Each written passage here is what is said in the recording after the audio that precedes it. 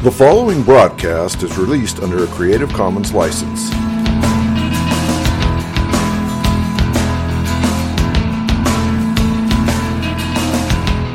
I believe in Jesus Christ, the only Son of God.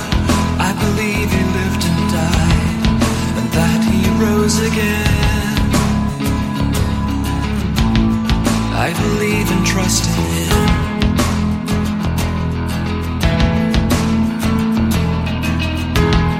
He ascended into heaven. Christ, our living head, will one day come again to judge the living and the dead. I believe and trust in Him.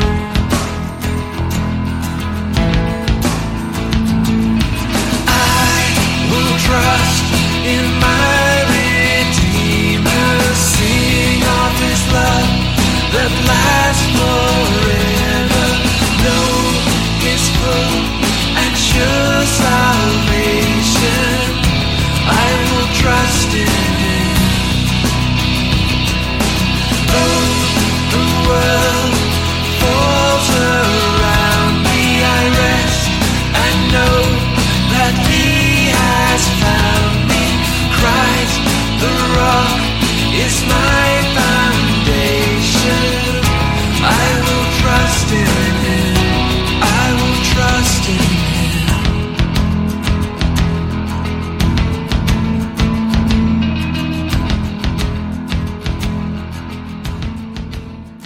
Welcome all to Pastor Yeshua. You've been listening to Creed by Richard Jensen from his album, Order of Service. By way of introduction, Pastor is an acrostic which stands for Preaching All Salvation Through One Redeemer. Our Redeemer, Yeshua, Jesus, is the Hebrew name for the Lord. It means Yahweh, the Lord, is salvation.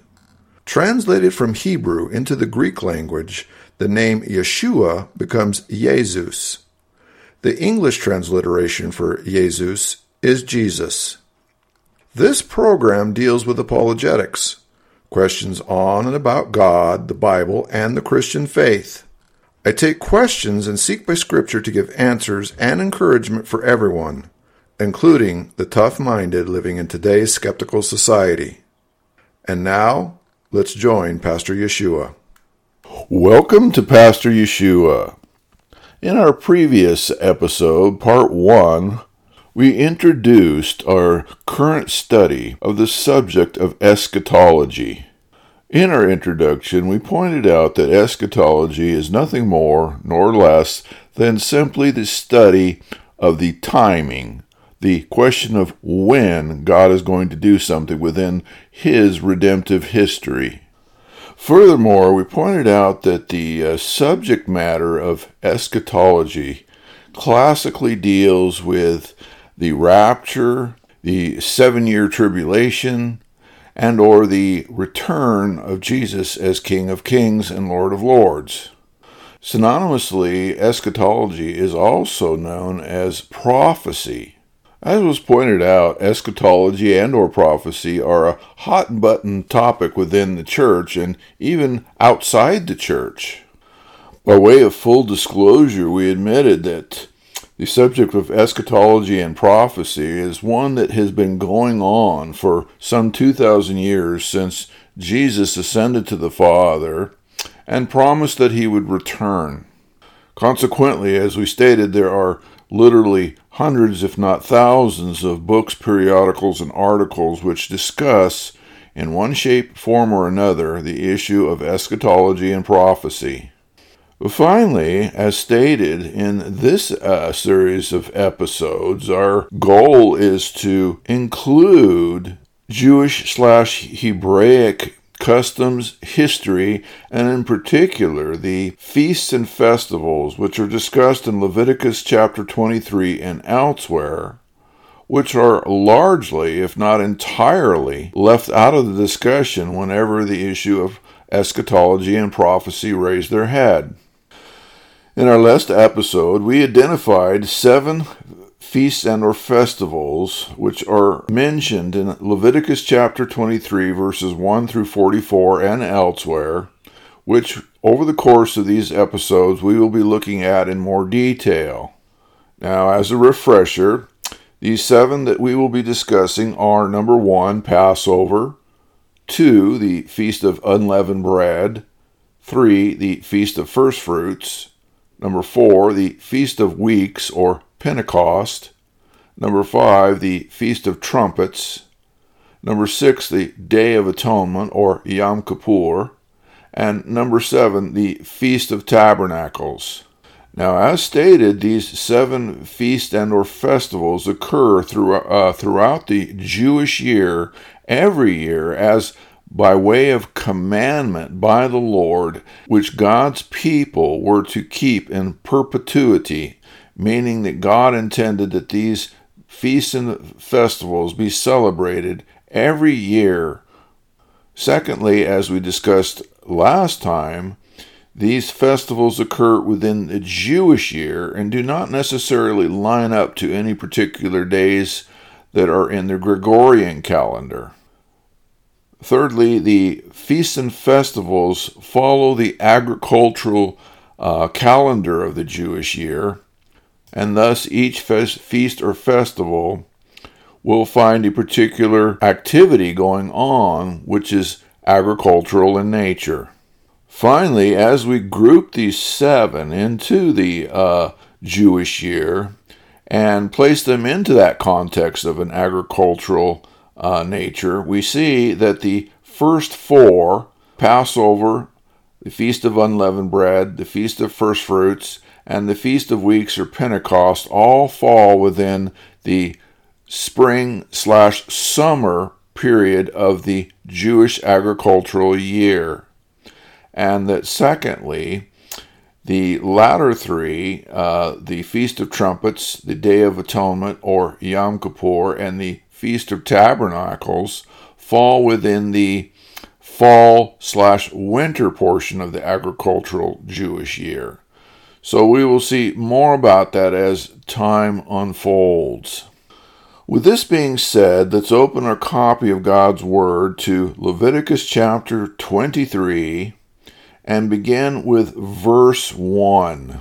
Now, just as a reminder, an introduction to verses 1 and following, let's keep in mind here that God is speaking to Moshe, or Moses, some 2,300 years before Christ is born.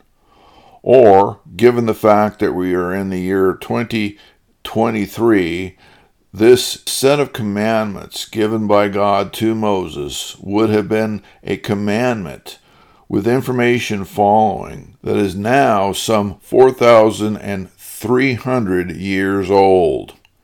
I say this only to say that as we look at this and as we in fact conclude this, what we're going to see is in fact a set of prophecies which were given by God to Moshe and to God's people 2,300 years before they subsequently began to be fulfilled in absolute 100% precision by God.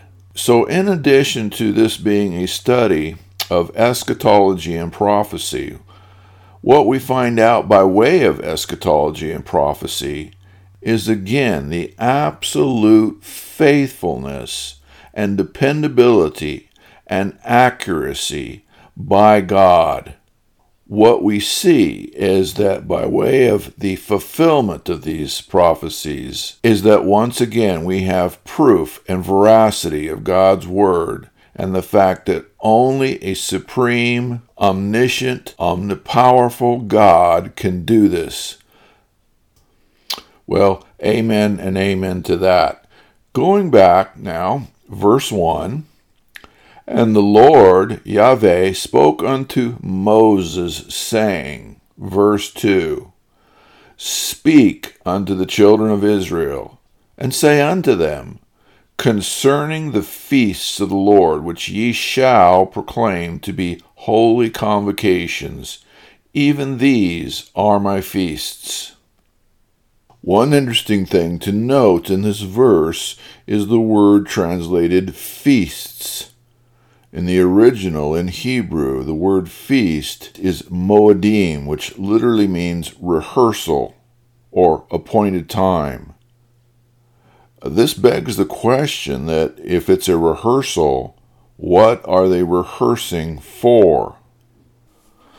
Verse 3, 6 days shall work be done, but the seventh day is the Sabbath of rest, a holy convocation. You shall do no work therein. It is the Sabbath of the Lord in all your dwellings. So here in verse 3, God is simply ratifying to Moses the fact that the weekly Sabbath should continue. Verse 4, these are the feasts of the Lord, even holy convocations, which ye shall proclaim in their seasons. Verse 5, in the 14th day of the first month at even is the Lord's Passover.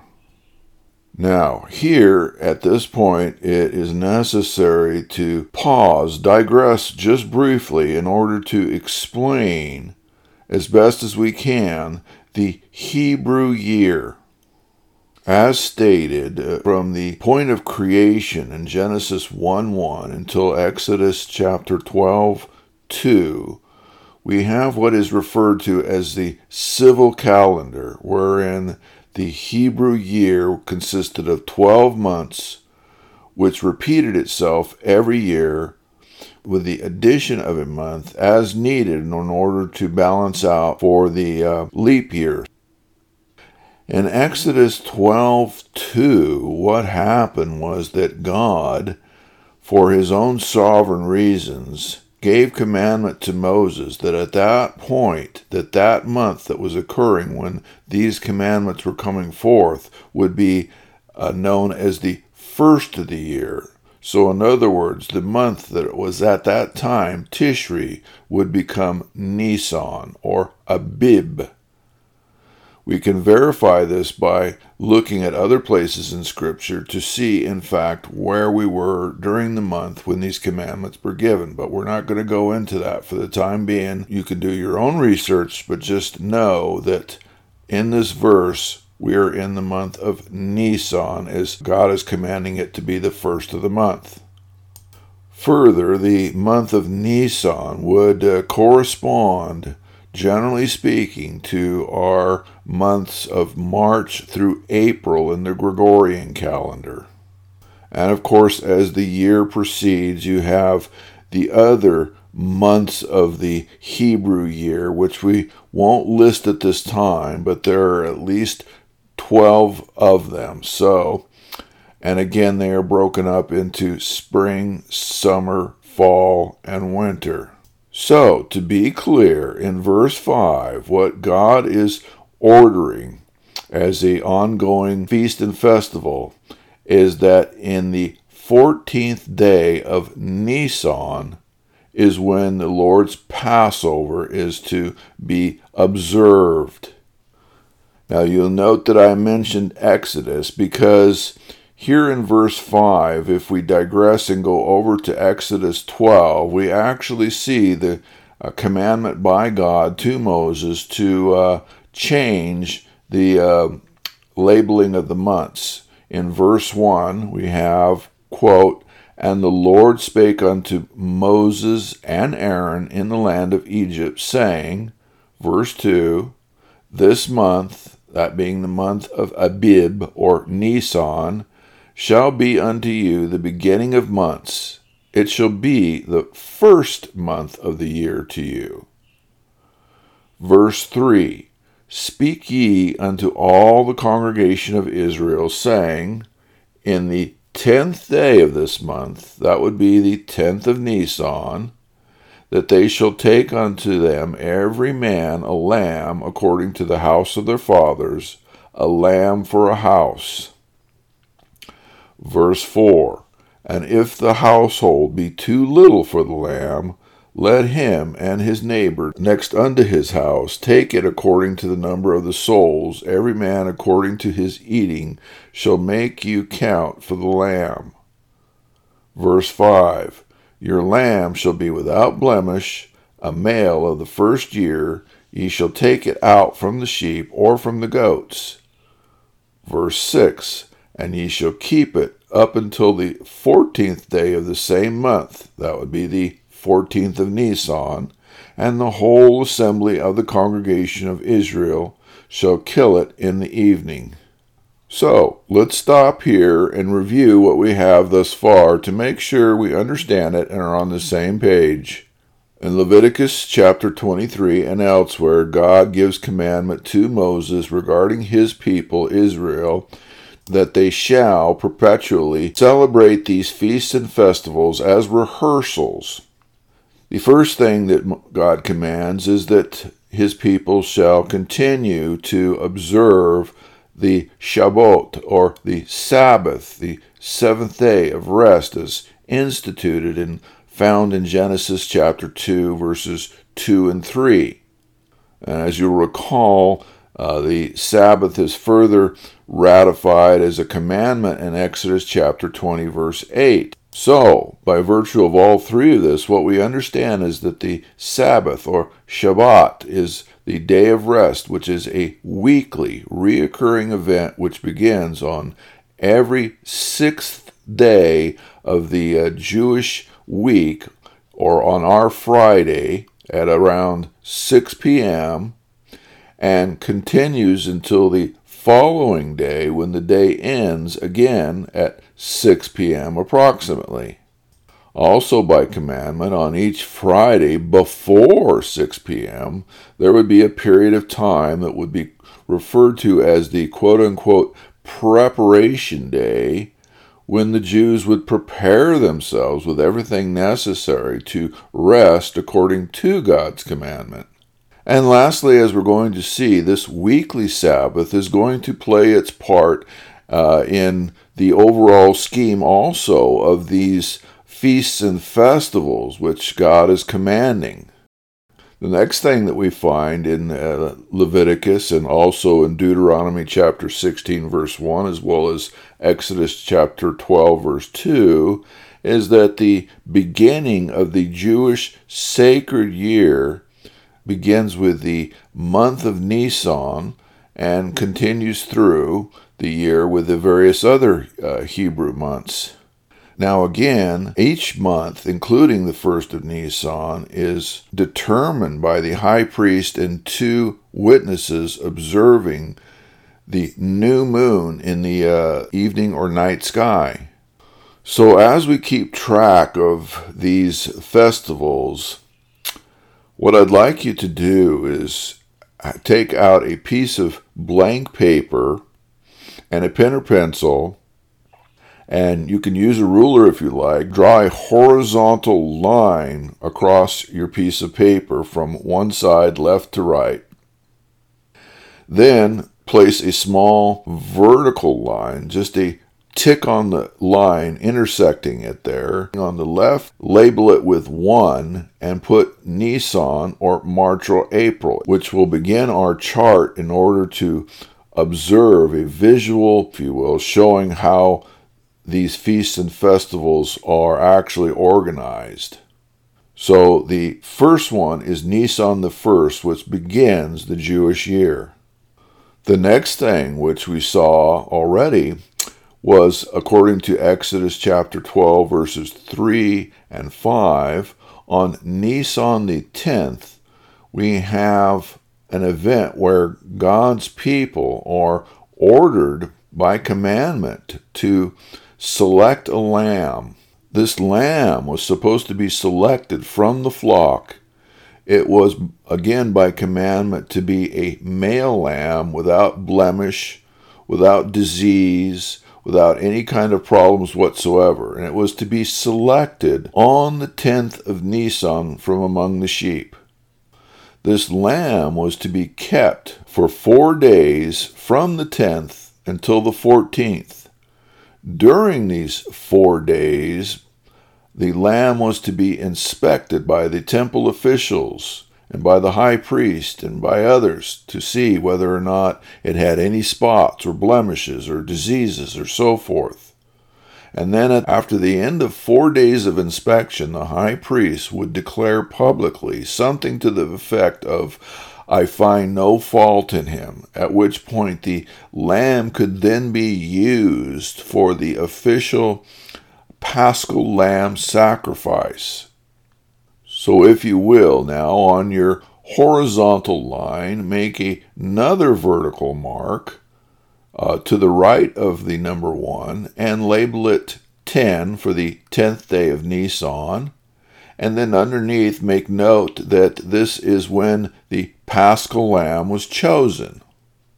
Now, at this point, we're going to begin to connect the dots. We're going to take the commandments that are given to us thus far in Leviticus, Deuteronomy, Exodus, and so forth, and we're going to find the subsequent fulfillments that we find in the New Testament, all of which point to and identify Jesus of Nazareth as being the fulfillment of these various prophecies. So, with regard to our chart that we have so far, you should have a horizontal line with 2 vertical check marks, one being labeled number 1 for Nisan the 1st, and the second being the Nisan the 10th for when the Paschal lamb was chosen. Well, flash forward 2,000 years after these commandments are given to Moses from God, and we come to the life and ministry of Jesus of Nazareth as recorded in the 4 Gospels. And what we find when we do our homework is just coincidentally, as if we really want to label it coincidence, that on Nisan the 10th, Jesus of Nazareth made his triumphal entry, sometimes referred to as Palm Sunday, into Jerusalem on Nisan the 10th, in exact, precise fulfillment of what God commanded Moses 2,300 years earlier. We read there in the various Gospels how, as Jesus rides into Jerusalem on the colt, that people are crying, "Hosanna, Hosanna," which is a clear recognition of Jesus as the Messiah, the one who would save his people, the Paschal Lamb. Further, from the time that Jesus enters the city, following, we read over the next course of the 4 days that it is at this point that the scribes and the Pharisees and the various people who were persecuting Jesus turn up the heat and begin to ask all kinds of pointed questions to him, testing him and trying to trip him up. And in every case, we read that Jesus answers the questions and leaves these various people effectively speechless.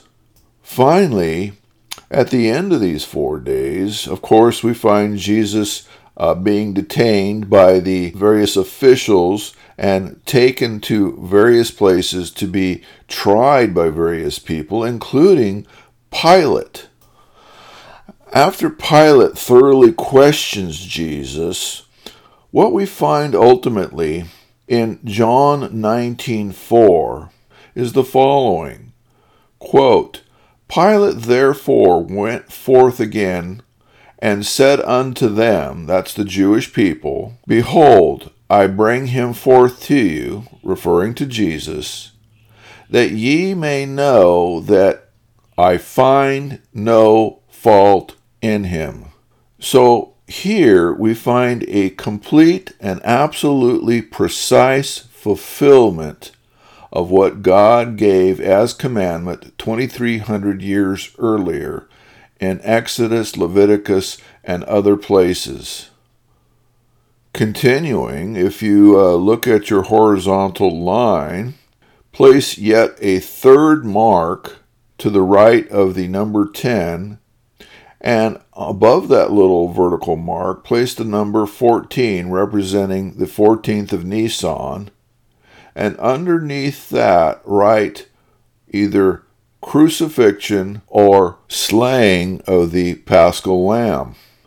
So in this case, in Leviticus, Exodus, Deuteronomy, and elsewhere, we find God giving commandment that the Paschal Lamb, who was selected on the 10th, is now to be slain for the sins of God's people on Nisan the 14th in the evening. Now, in the original, the best that we can determine, the actual translation is thought to be between the evenings. But be that as it may, what we have by fulfillment is that Jesus of Nazareth was crucified and died on Nisan the 14th, according to not only the gospel accounts, but also according to Josephus, the Jewish historian. So now we have at least two specific fulfillments of what God gave by commandment and an exact fulfillment by Jesus of Nazareth. Continuing now with our story in Leviticus, if we continue in verse 6, we read the following: "And on the 15th day of the same month is the feast of unleavened bread unto the Lord. 7 days ye must eat unleavened bread." Verse 7, "In the first day ye shall have a holy convocation, ye shall do no servile work therein." So, by way of review, at this point you should have a long horizontal line across your paper. On the beginning on the left, you should have a vertical mark labeled number 1, where it is also labeled Nisan and or March or April, which begins the Jewish sacred year. Immediately to the right of that, you should have a vertical mark labeled 10 for the 10th day of Nisan, wherein by commandment the Paschal Lamb is chosen by God's people, also labeled as the triumphal entry or Palm Sunday. Then we have, by commandment, 4 days of inspection of the Lamb, which corresponds to Jesus' testing by the scribes and Pharisees, which brings us to the third vertical mark, labeled 14, or the Nisan the 14th, on which day, on the one hand, you had commandment that the Paschal Lamb was to be slain for the sins of God's people, and also corresponding to Jesus' crucifixion and death on Nisan the 14th. Then immediately to the right of that, you want to make another fourth vertical mark and label it 15, representing Nisan the 15th. This vertical mark is also labeled as the Feast of Unleavened Bread, or the Seder meal. Now, several things need to be noted here historically in order for us who are not Jews so that we understand what's going on. The first thing is this: if you look at a current calendar or you Google the information online and ask what day of the Jewish month is the Passover, the information that you get back will show that it's on the 15th. And if you're paying attention, then that will create a contradiction, because I just said that according to Scripture here, that by commandment, the Passover is supposed to take place on the 14th. So which is it, the 14th or the 15th? Well, the answer to the question is this: when the temple was destroyed in 70 AD, there was no more place where the Jewish people could take a lamb and sacrifice it for the entirety of the Jewish nation, as they had done for some 2,000 plus years. The bottom line is that without a temple, without a holy of holies where the lamb was to be slain, then there could be no sacrifice. So they effectively did away with the 14th and made Passover the same day as the Feast of Unleavened Bread on the 15th and combined the two. But historically speaking, God made by commandment the Passover lamb to be slain on Nisan the 14th, not the 15th. So again, by commandment, the 15th is actually a separate feast, but is also related to the 14th. So, let's review. At this point, as we conclude our podcast of this episode, what you should have is a horizontal line that goes across your paper. And beginning on the left, you should have a vertical mark labeled number 1, representing Nisan the 1st, also corresponding to March or April of our Gregorian year. To the right of that, you should have a vertical mark labeled number 10, which represents Nisan the 10th, on which day, by commandment, the Paschal Lamb was to be chosen by the high priest, and it was to have no marks, it was to have no blemish, no sickness. And by fulfillment, on that same day, 2,000 years later on the 10th of Nisan, we have Jesus of Nazareth, who makes his triumphal entry into Jerusalem on the colt, and is chosen by the people who cry out, Hosanna, Hosanna, identifying him as the Messiah. Then, thirdly, we should have, to the right of the 10, we should have a vertical mark labeled 14, which represents Nisan the 14th, on which day, again by commandment, the Paschal Lamb was to actually be slain for the sins of his people. And likewise, 2,000 years later, we have Jesus of Nazareth, who is crucified and slain, who dies, who is placed into the tomb for the sins of his people. So thus far we have an amazing prophecy of eschatology given by God in Leviticus, Exodus, Deuteronomy, and Numbers, 2,300 years before Jesus was born, and 2,300 years later, each of which is precisely fulfilled. After the 10th of Nisan and after Jesus' triumphal entry, we have a 4-day period recorded by all 4 Gospels wherein Jesus of Nazareth is tested. He is tried by the Pharisees, scribes, and others, given questions to see whether or not he passes muster, so to speak. And in every case, he wins the argument. He proves that he is Jesus. He is God. He is the Lamb slain from the foundation, in keeping with fulfilling the requirement given by God in Leviticus and elsewhere that the lamb should be kept for 4 days and should be inspected and must pass the inspection in order to qualify as the Paschal Lamb. We also have custom wherein the Jewish priest would declare publicly, I find no fault in him.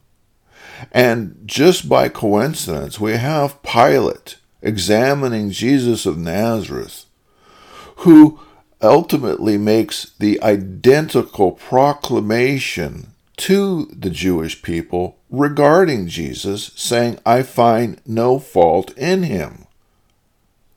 And then finally, we have to the right of the number 10, the vertical mark labeled 14, representing Nisan the 14th, on which day we have God commanding to his people that the Paschal Lamb be slain between the evenings on the 14th. And 2,300 years later, we have Jesus of Nazareth, who is taken to the cross, placed on the cross, and crucified, and subsequently dies at the exact same time between the evenings on Nisan the 14th, is buried and placed in the tomb where he subsequently rises again. So thus far we have a 100% perfect fulfillment by Jesus of Nazareth to all of the prophecies of eschatology given in Leviticus, Exodus, Deuteronomy, and elsewhere. You would be hard-pressed to go anywhere in human history and find documentation of this kind of detail of something which is supposed to be done by commandment, and then subsequently 2,300 years later find exact, precise fulfillment. I don't know of any. Only God can give this kind of prophecy as if it were taking place in past tense. Now, there's more, but for the time being, this concludes our episode. Please join me for the next episode where we continue our study of eschatology. Now, if you have any questions about God, the Bible, or the Christian faith, I encourage you to send me an email at pastor_Yeshua@yahoo.com. That's pastor_YESHUA@yahoo.com. Thank you for listening. The world falls around me, I rest. I know that He has found me. Christ, the rock, is my foundation. I will trust in Him. I will trust in Him. I will trust in Him.